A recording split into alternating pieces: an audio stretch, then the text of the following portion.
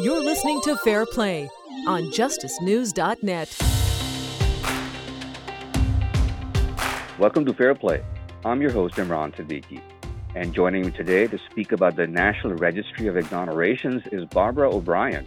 Barbara is a professor at the Michigan State University College of Law, where she teaches classes in criminal law and procedure. She's currently the editor of the National Registry of Exonerations, which collects, analyzes, and disseminates information about all known exonerations of innocent criminal defendants in the United States from 1989 to the present. Welcome to the show, Barbara, and thank you so much for your time. Well, thank you for having me. So whose idea was this? The two founders of the registry Sam Gross, is a professor at University of Michigan School of Law, and Rob Warden, who is at Northwestern or was at Northwestern. They had done a lot of work looking at false convictions and realized that there was, if you're interested in this topic, it would be really helpful to have some source that is dedicated to documenting these cases when we learn about them, because an exoneration is a big deal and we should be keeping track of when they happen. But there was no single repository of all these cases. So there were lists out there. For instance, the Death Penalty Information Center has one, the Innocence Project maintained one, but there was no central source that kept track of this. So they started the National Registry of Exonerations, and then it sort of evolved and grown over the last several years to be what it is today. And how many people do you think have been exonerated since then?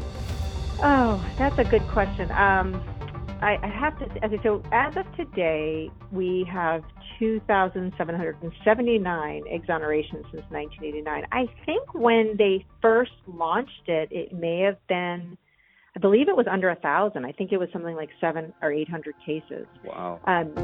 So that was in 2012. Now,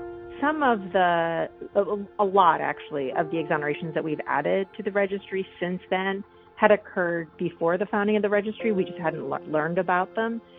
We're always adding old cases that we learn about. We might learn of a case where somebody was exonerated in 1991 and we add it to the registry.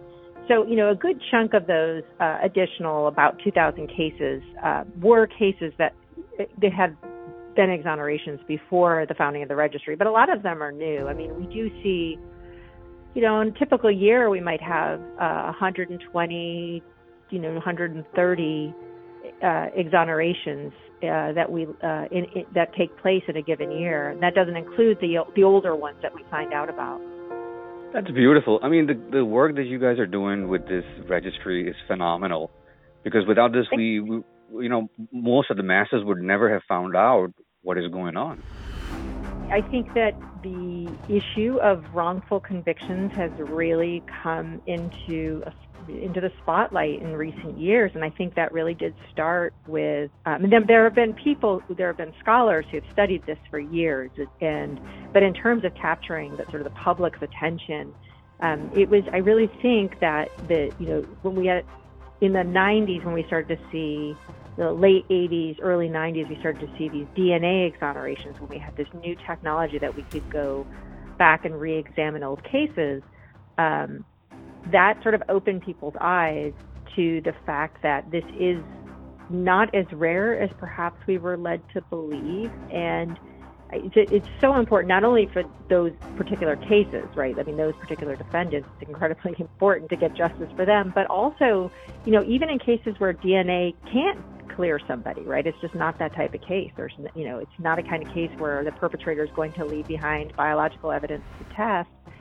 The fact that we can see these very clear cases of errors in these DNA cases, I think opens people's eyes to think, well, what else are we getting wrong? What about the cases where there is no DNA to test, but there's all sorts of other problems with the case that if we're making mistakes in those cases, maybe we're making them in these too. And so I think that those types of cases, and then also we're also seeing, I think, more nuanced representations of the criminal justice system in popular culture.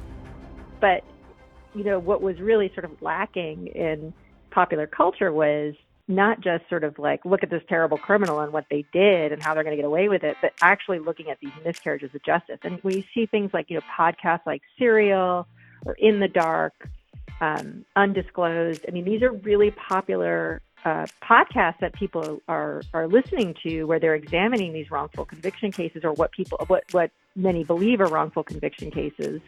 And it's, I think it's getting the public more engaged in a way that they perhaps weren't before.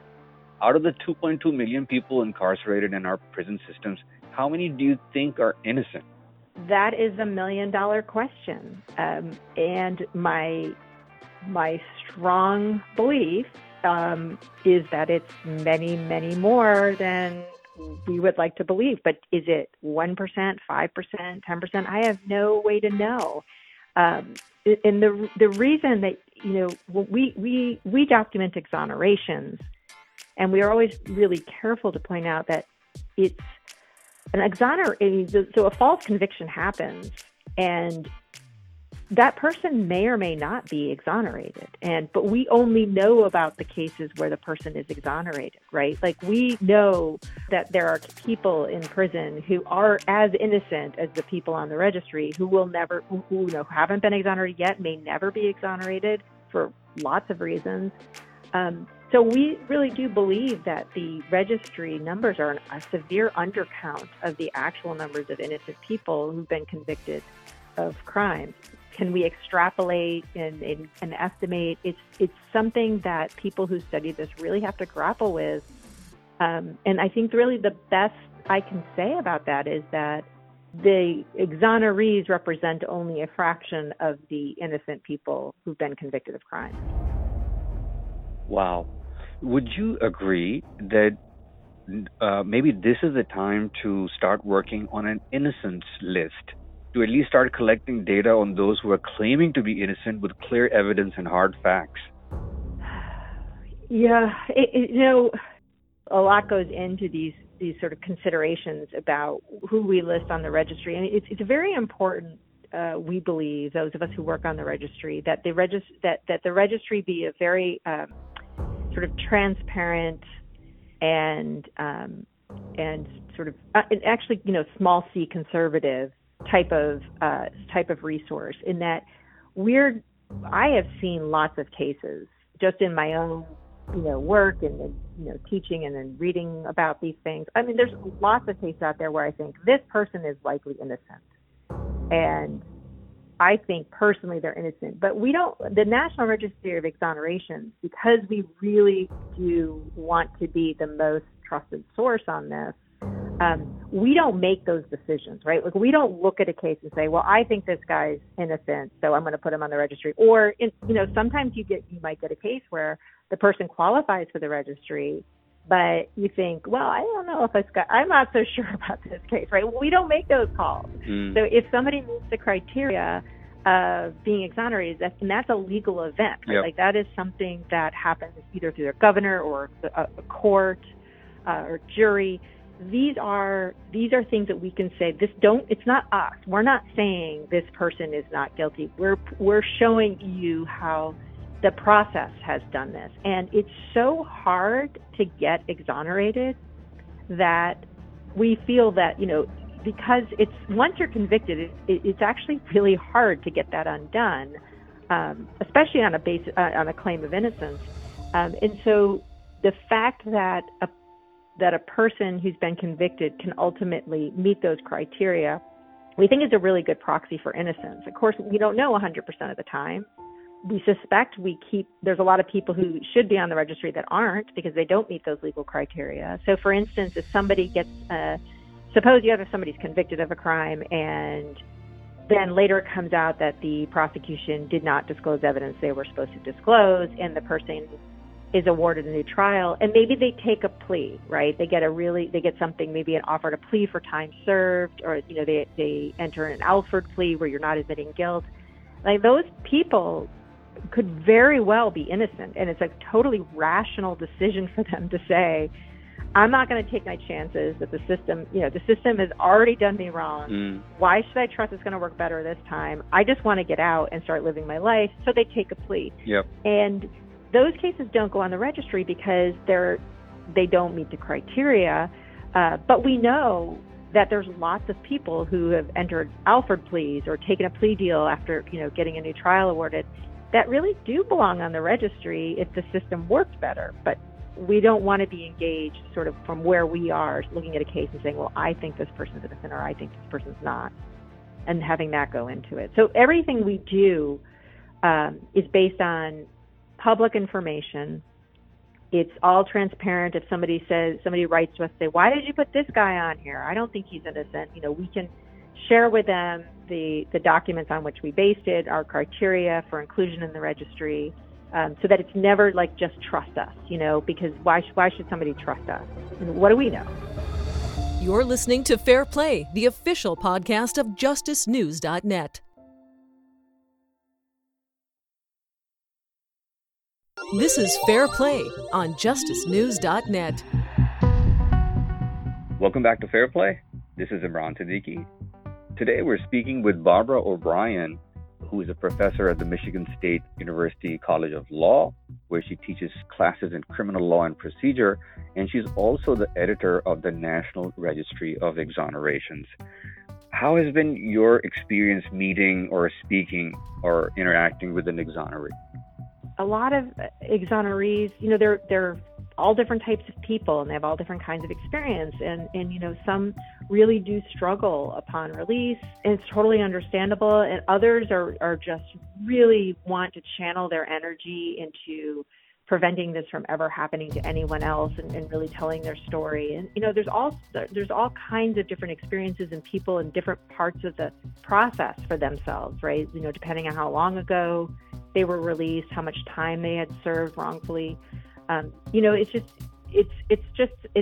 It can be extremely heart-wrenching, but also really inspiring to meet the people behind the stories that we write about. Some of the exonerees that I've come across, I was stunned that I didn't find any anger or animosity in them. That is kind of remarkable. There must be, right? We're at almost 2,800 exonerees, and there's going to be a whole variety of reactions. But I would expect, most of them at least would be really angry. And it is remarkable how at least the ones I've interacted with are just like, they just don't want to waste time with that, right? Like, they spent so many years fighting to be released and have their freedom. And you would think, oh gosh, I'd be so mad, I could never get over it. And I just feel like they probably had to really cultivate just such resilience and inner strength to survive that ordeal. It is remarkable how the ones that I've spoken with do seem just genuinely ready to move on with their lives, but at the same time really committed. A lot of them are very committed to not, sort of you forgive but don't forget, right? Creating a system where there's, a genuine accountability for the kinds of errors that put them through such a horrible experience. That is true, because I had a chance to speak to some individuals who are still in prison, and they have been claiming innocence for 3 decades or maybe more, which is like mind-blowing that this guy has been claiming, and these guys have been offered plea deals, and they never took it. And it just blows my mind to see that it is so easy to wrongfully incarcerate someone in America, but it's so difficult to help them get out. I agree. Our system is set up in such a way that we know once you're convicted, your presumption of innocence goes away, and people think that, it's okay because they have an appeal. Well, forget the fact that appeals take a long time, and we're talking about somebody in being sent to prison while their appeal is pending, and that's in and of itself horrible, but also that's just not how direct appeals in our system are designed to work. They're really, direct appeals are, right after you're convicted, you have the right to an appeal in all the different jurisdictions, and they're really designed to fix legal errors. Like, did the judge wrongfully allow certain evidence to come in, or did the judge give the right jury instruction? But if it's a factual error, right? Like, you could have a case with no legal errors, right? It's just, witnesses say, that's the guy, I saw him, right? I saw him commit this crime, and they could be totally wrong. And if the jury believes them, that's it, right? Like, that's not something the appellate court is designed to fix. So it's incredibly difficult. You also only have the right to an attorney on your first appeal. You're not entitled to an attorney everywhere after that process. And, as a former appellate attorney myself, I can tell you that, that's not a situation where you really can bring in new evidence. I mean, there are ways, if you have, say, a witness who recants, or you learn that the prosecution hid evidence, or, something new comes up that calls into question your innocence, you're not necessarily entitled to an attorney to deal with that, because that's not appropriately brought on direct appeal for all sorts of procedural legal reasons. So I agree with you, it's incredibly difficult to undo a wrongful conviction. But why do you think those prosecutors and judges who know about the wrongful conviction, they don't come forward to address the wrong that they've done? Well, there's a lot going on with that question. I mean, I could talk for days about that. I mean, so I should be clear, there are plenty of cases where a person is wrongfully convicted and nobody did anything wrong, right? Like, eyewitnesses say, this is the person who did it. Like, they see a lineup, they pick the person, and then the way human memory works is that can often then they become sort of more sure as time goes on, and maybe there was no tampering with the witness. Maybe everybody thought everything was above board.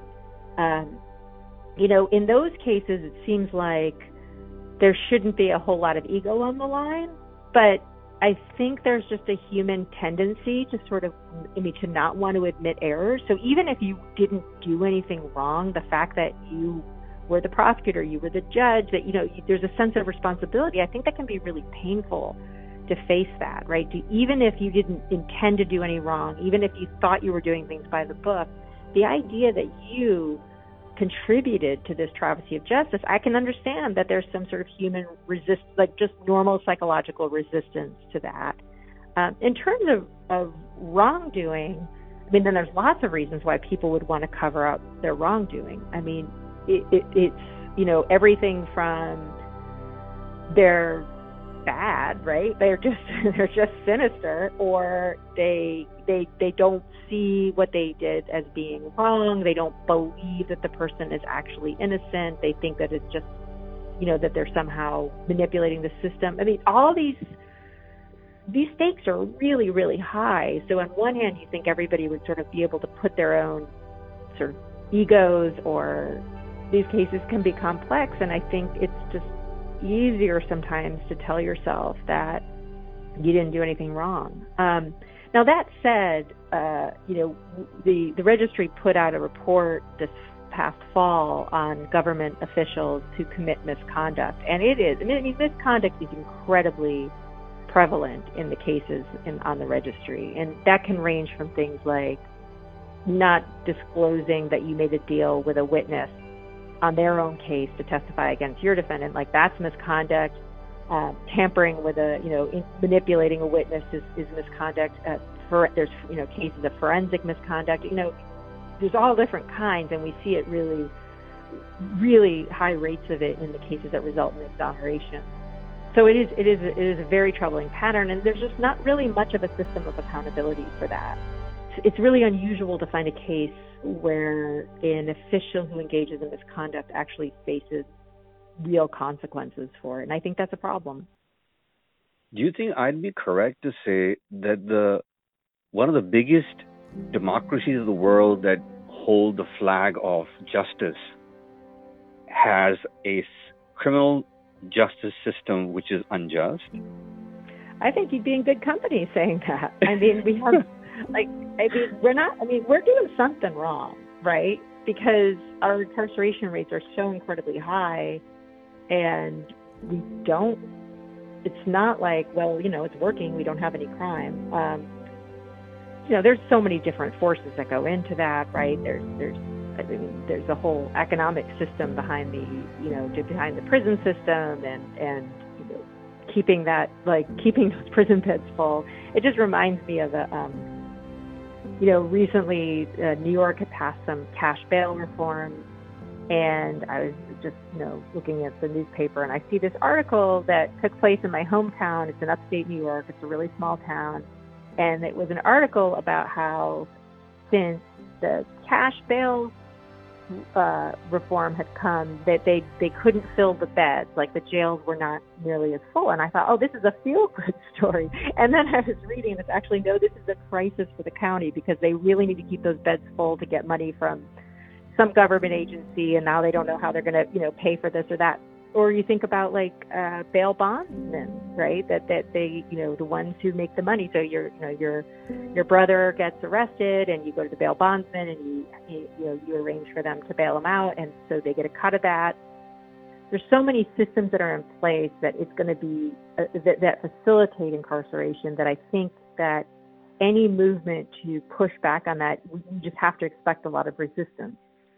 This is Fair Play on justicenews.net. This is Fair Play on justicenews.net. Welcome back to Fair Play. This is Imran Siddiqui, and today we're speaking with Barbara O'Brien, who is a professor at the Michigan State University College of Law, where she teaches classes in criminal law and procedure, and she's also the editor of the National Registry of Exonerations. One thing I wanted to ask you, and I think that's a part of what you do, is how can we, if there is a possibility, to predict false conviction? We do in the registry, not only do we provide a narrative for each of the exonerations, we also do, we kind of code them for certain factors. So we have a database that you can search that shows, what kinds of crimes are they? What was the year it happened? What were certain factors associated with it? Was there a false confession? Was there perjury? We're always a little bit careful about saying that, these factors, mistaken witness identification, false confession, all these things are predictors of a false conviction. Yeah, of course they are, right? If it wasn't a mistaken identification, we wouldn't have had a wrongful conviction. But again, what I always have to remind people is that we have exonerations as our best proxy for false convictions. So we don't know what we don't know, right? So the cases that have, say, some sort of official misconduct, maybe hiding evidence, the only reason they're an exoneration is because that somehow against the odds came to light. So it's really hard to sort of say, looking at all criminal cases, what are the best predictors? I can theorize, and I would say I think cash bail. So the fact that somebody who is if you look at the registry, you would think that all the crimes they're all these serious felonies, right? Because that's what are overrepresented among exonerations. We do have cases of misdemeanors or low-level felonies, but if you actually look at the criminal justice system as a whole, misdemeanor prosecutions are a huge component of all the criminal cases in the United States. And so, you have somebody who's charged with a misdemeanor, maybe they have a prior, or maybe they don't, and they can't make bail, so that people plead guilty just to get out of jail. Wow. So when people are charged with a misdemeanor or a low-level felony, and they're given an offer to plead, and they can get out of jail, and they can get back to their kids, they can get back to their job that they're worried they're going to lose, they're going to plead to something they didn't do. We know that happens. We have instances of that in the registry. Wow. But one can only imagine how often that's going on, and it never leads to an exoneration. Wow. Right? We'll never know because people aren't paying attention. Somebody serves 10 days in jail for a minor drug offense. They didn't do it. It wasn't their drugs, or it wasn't even drugs at all. And it's never going to be discovered because who's going to take that case, right? They don't have the resources to go and clear their name. They're going to try to get on with their life. I think that's a big risk. The use really onerous pretrial conditions can be a huge risk factor for false convictions. I think that, anytime that the defense is overworked and under-resourced, that's going to increase the risk of false convictions, either through false guilty pleas or just for poor trial performance. And then, there's incentive structures in place to use, say, jailhouse informants. Or we don't have great accountability mechanisms. If somebody fails to turn over evidence that they're supposed to, they probably won't get caught. And if they do, probably nothing will happen. So there's a lot of things, I think, that, that speak to sort of all aspects of the criminal justice system that also increase the risk of a false conviction. How critical do you think is to select a fair and impartial jury, and does that happen? And what kind of role do you think race plays in jury selection? Okay, well, that's an interesting question, because that's my other line of research, is race and jury selection. So I have a lot of thoughts about that. Well, I think we do need to acknowledge the fact that 90 some odd % of cases, convictions are through guilty pleas. So juries are the exception as opposed to the rule. And even in cases that do go to trial, it's not that uncommon to have a bench trial. My own and colleagues' research has shown that race is a significant factor in jury selection. It has problems in terms of creating the jury pool, sort of who's summoned for jury service. And then in the exercise of peremptory strike, so the parties can, when you're selecting a jury, you have sort of a certain number of like freebies, right, where you could just excuse a juror, you could strike the juror using a peremptory strike. You don't have to give a justification. Although the only thing you're not supposed to do is strike based on race or gender. But I think that this is pretty non-controversial to say that it's really easy to get around that rule. And certainly in my research with a colleague of mine, looking at jury selection in capital cases, race is a huge factor, and it's pernicious, and it's very stereotype driven, and it's a separate wrong apart from the accuracy of the proceedings, right? Like, regardless of whether the defendant is actually guilty of what he's charged with or innocent of it, it's still a wrong, right? And it's a wrong that's done to the people who show up for jury service or being good citizens, and then are being, based on bias and stereotypes and prejudice, they're being told they're not wanted, and that has a substantial cost, I think, to those jurors and to the integrity of the system as a whole. Now, I should point out, I always think of my research, I do false convictions, but then I also do this jury selection stuff, and I've never really seen them intersect until the case of Curtis Flowers. I don't know if you're familiar with his case. No, I'm not. Oh, well, I think if you're not, you'd be really interested in reading about his case, and I think your listeners would be as well. He was the subject of a really well done podcast, In the Dark, a few years ago. You can give us a little quick background about it. Sure. So Curtis Flowers is a black man who was convicted of a quadruple murder in his small Mississippi town. And on very, very flimsy evidence. And he had a total of 6 trials, and several of which ended in a hung jury. The others resulted in a conviction and a death sentence. But there were reversals. The Mississippi Supreme Court had reversed based on prosecutorial misconduct. And also, part of that prosecutorial misconduct was striking black jurors excessively. It's a very segregated community, but I think my recollection is it's about 50-50 white people and black people. And the strike, he was using all of his strikes to get rid of the black people, and eventually went to the United States Supreme Court, which said, no, you can't do this anymore. Like, we're serious about this. You cannot. This is just sort of flagrant racism in jury selection. They awarded him a new trial. So it would have been his 7th trial, and finally the Attorney General's office had stepped in the state, and I guess the prosecutor who had tried him those first 6 times agreed to let the Attorney General's office of the state take over, and they dismissed the charges, because along the way it wasn't just about the jury selection. It was witnesses who were being pressured to say certain things, witnesses then recanting at the next trial, jailhouse informants who admitted they lied to get benefits that hadn't been revealed to them. I mean, there's just this long, sordid history.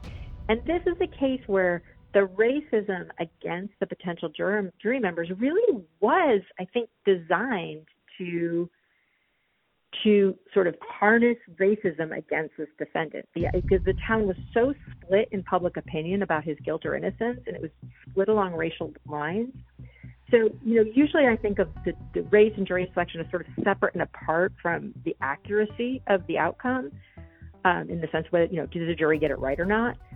But in this case, they were so close, they were so intertwined that keeping Black jurors off that jury was like part of the prosecution's strategy to convict this person in the face of really just the evidence just from one trial to the next just was like shifting and changing and would have given anybody pause.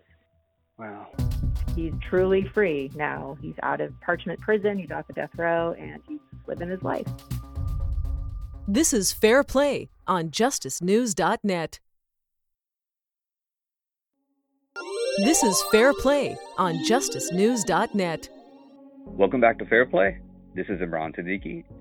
Today we're speaking with Barbara O'Brien, who is a professor at the Michigan State University College of Law, where she teaches classes in criminal law and procedure, and she's also the editor of the National Registry of Exonerations. In the absence of DNA evidence, how does one handle false eyewitness testimony? And then, especially when it's intersecting with a lying informant, a lying jailhouse informant. How does one handle something like this? There's a misconception, I think, that a lot of people have that exoneration means that there was DNA testing, and it's actually the case that DNA exonerations are, an important part of the our archive of exonerations, but it's a minority of cases. Most of the exonerations we see do not have any new DNA testing. Getting an exoneration through DNA testing is no picnic, right? Like, you've got to find the evidence that was used. It was 25 years old, and it's sitting in a box in some evidence room, and you've got to, get access to it, and you've got to get it tested, and everybody's got to agree. So that's certainly not to say it's easy to get a DNA exoneration, but it's usually a little bit more clear-cut once you've gotten to that point. But when you have cases where you don't have that, or maybe there's DNA testing, but it's not really the whole ball game, it might be there's some piece of evidence that was tested and it doesn't really tell you one way or the other. It kind of, leans in one direction, but it's not dispositive. You need, and this is the heartbreaking thing, is that it's so important to have an advocate on the outside with resources to work on your behalf, to get the affidavits from recanting, to find the witnesses, just to interview them, to see if their story is the same, to get, persuade them to give an affidavit. Maybe some people are afraid. They're saying, yeah, I lied because the cop threatened me, but I don't want to go on record saying that because then they're going to know I committed perjury. So it takes a lot of expertise and resources to reinvestigate these cases. And that's why, innocence organizations, so like a lot of, innocence organizations might be like a nonprofit law firm that focuses on false conviction cases, or it's a part like a clinic in a law school where students can sort of learn how to do this kind of work under the supervision of a licensed attorney. And also what we've seen is, and I think this is a really exciting trend, I don't think it's going to fix the problem, but it's important. It's an important development, is the creation of conviction integrity units. Sometimes they're called conviction review units, or CIUs. And these are, distinct, like separate divisions within a prosecutor's office that are tasked with reinvestigating cases when there are credible claims of innocence. And Virginia just launched one. Right. They have a statewide, and that's actually really interesting because the CIUs that they are only about 10 years old or so, and there was a couple of like big metropolitan offices that opened them, like Dallas, Texas, and Harris County, and then now more and more prosecutors are opening them in their counties. But it's also one thing we're seeing that I think could be really, really good is these statewide offices, because if you're the Philadelphia DA and you're the Cook County, Chicago DA, like you've got a lot of attorneys working for you. You have a lot of cases. But if you're a small office with just a handful of prosecuting attorneys, you don't have the resources to create a separate unit that's independent and like it just doesn't make sense in those situations. You're not, you're maybe a 5-attorney shop, and of course you're not going to dedicate somebody entirely to that job. They've got lots of cases to do. So I think what these statewide offices can do, because Pennsylvania has one, there are a few others, that it can maybe pick up the slack in some of these smaller counties that really do. Maybe there's a prosecutor who really does want a case to be looked at again, but they don't have the resources to do it, or there's a conflict of interest with them doing it. And it kind of allows for that sort of an economy of scale, right? That they can pick up the slack when you have a smaller or mid-sized office that doesn't have the capacity to have its own conviction integrity unit. How can we reform the criminal justice system to reduce, if not completely eliminate, these tragic errors of judgment in the future? So, well, that's a very big question. And, any human system is going to create errors. Like that, I mean, absolutely, 100%. But I mean, we have to treat wrongful convictions the way we would treat any sort of catastrophic event. So, I mean, flying is very safe, and it's safer than it's ever been. And yet, part of the reason is, when there's a plane crash, there is a very deep investigation into what went wrong. It's not necessarily about finding a villain or blaming somebody, but it's about finding out what went wrong, and that can lead to improvements to prevent the same kind of catastrophe from happening again. So if these exonerations are just treated as sort of like a one-off event, and we fix the problem, it's fine, then you can't learn from those mistakes. So we really do need to be treating exonerations as there are case studies in what went wrong.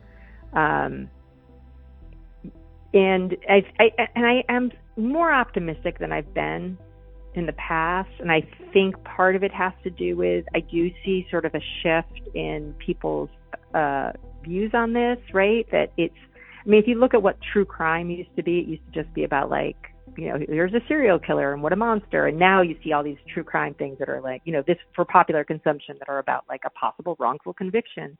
And there's an appetite for progressive prosecutors who genuinely want to create systems that prevent these kind of errors, and who are willing to go back and look at prior convictions to see if there were mistakes made.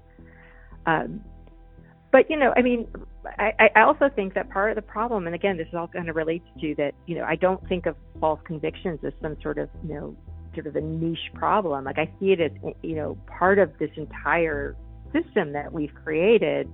And, if we have so much criminalization and so many people being shuffled through the system, we're going to be less accurate, right? Like we don't have the kind of attention that we would need to figure out what happened here. What are some plausible other explanations? The resources to let the defense be able to investigate or to hire experts, because there's just such a volume of cases. I mean, there's just so many people going in and out of the system all the time. If you spend any time in a criminal court in any sort of, even in a moderate-sized city, let alone a big city, it's like an assembly line. And we're going to make more mistakes if we don't slow down. That's a great point. Because, we have people exonerated, they come out, everyone's happy, we talk about it, and then it's just gone under the rug. And then people just forget about it. But what you're saying is that each exoneration should be looked at with a microscope to find out where we messed up within the system. Right. And I think about this in terms of like how hospitals have dealt with, I'm this is certainly outside of my area of expertise, but my understanding is that, in recent years, the last few decades, hospitals have really sort of changed how they've approached mistakes. Right, where they've sort of taken more of like the approach that like the FAA takes when there's an accident with an airplane, right? And creating systems, sort of checklists and sort of systems like safety nets and things like that, because they looked at it as like, and I'm not saying that when somebody breaks the rules in the sense, if police or prosecutors or forensic analysts is engaged in misconduct, there has to be accountability for that. This isn't just like forgive and forget, right? That's an important piece of the equation. But you don't necessarily, but at the same time, we can look at every case of wrongful conviction through the lens of, without necessarily trying to assign blame, figure out where the system fell apart. Like where did the cascade of events begin that led to this catastrophe? And then if there are people along the way who did things that require accountability from them, then absolutely, right? It's not about, let's just assume the best of everyone, because I think a huge part of the problem is that we don't have good systems of accountability for our officials. But it's not an either or, right? It's not simply just let's figure out what happened and not blame anyone or blame the villain. Do you think the registry has been successful in making police officers, prosecutors, defense attorneys, and judges more sensitive to the problem of wrongful conviction? I really like to think so. And I mean, I do see some evidence of it. I know that our statistics are used quite a bit when people are lobbying for policy changes. For instance, providing a statutory compensation for exonerees. Just last month, or maybe it was 2 months ago, one of our reports was cited in an Ohio case that ordered new trials for 2 defendants who had been claiming their innocence. I do know that some more progressive prosecutors, when they're creating their conviction integrity unit, so for instance, the new prosecutor in LA County in California, is pointing to, in creating the conviction integrity unit or revamping the one they had, they're looking to some of our reports about conviction integrity units, what makes them work well, what makes them stronger, some stronger than others. I do think that we are part of a system of, with Innocence Network, the Innocence Project, and others. I don't want to leave anyone out, but I do feel like we are sort of part of a bigger systemic effort to let people just see that these are not anomalies. That this is, I don't want to say it's a feature, not a bug, but I'm sort of tempted to say it's a feature, not a bug. It's that we have false convictions, because obviously nobody's setting out to have a false conviction, but it's far too common to claim that they're an anomaly.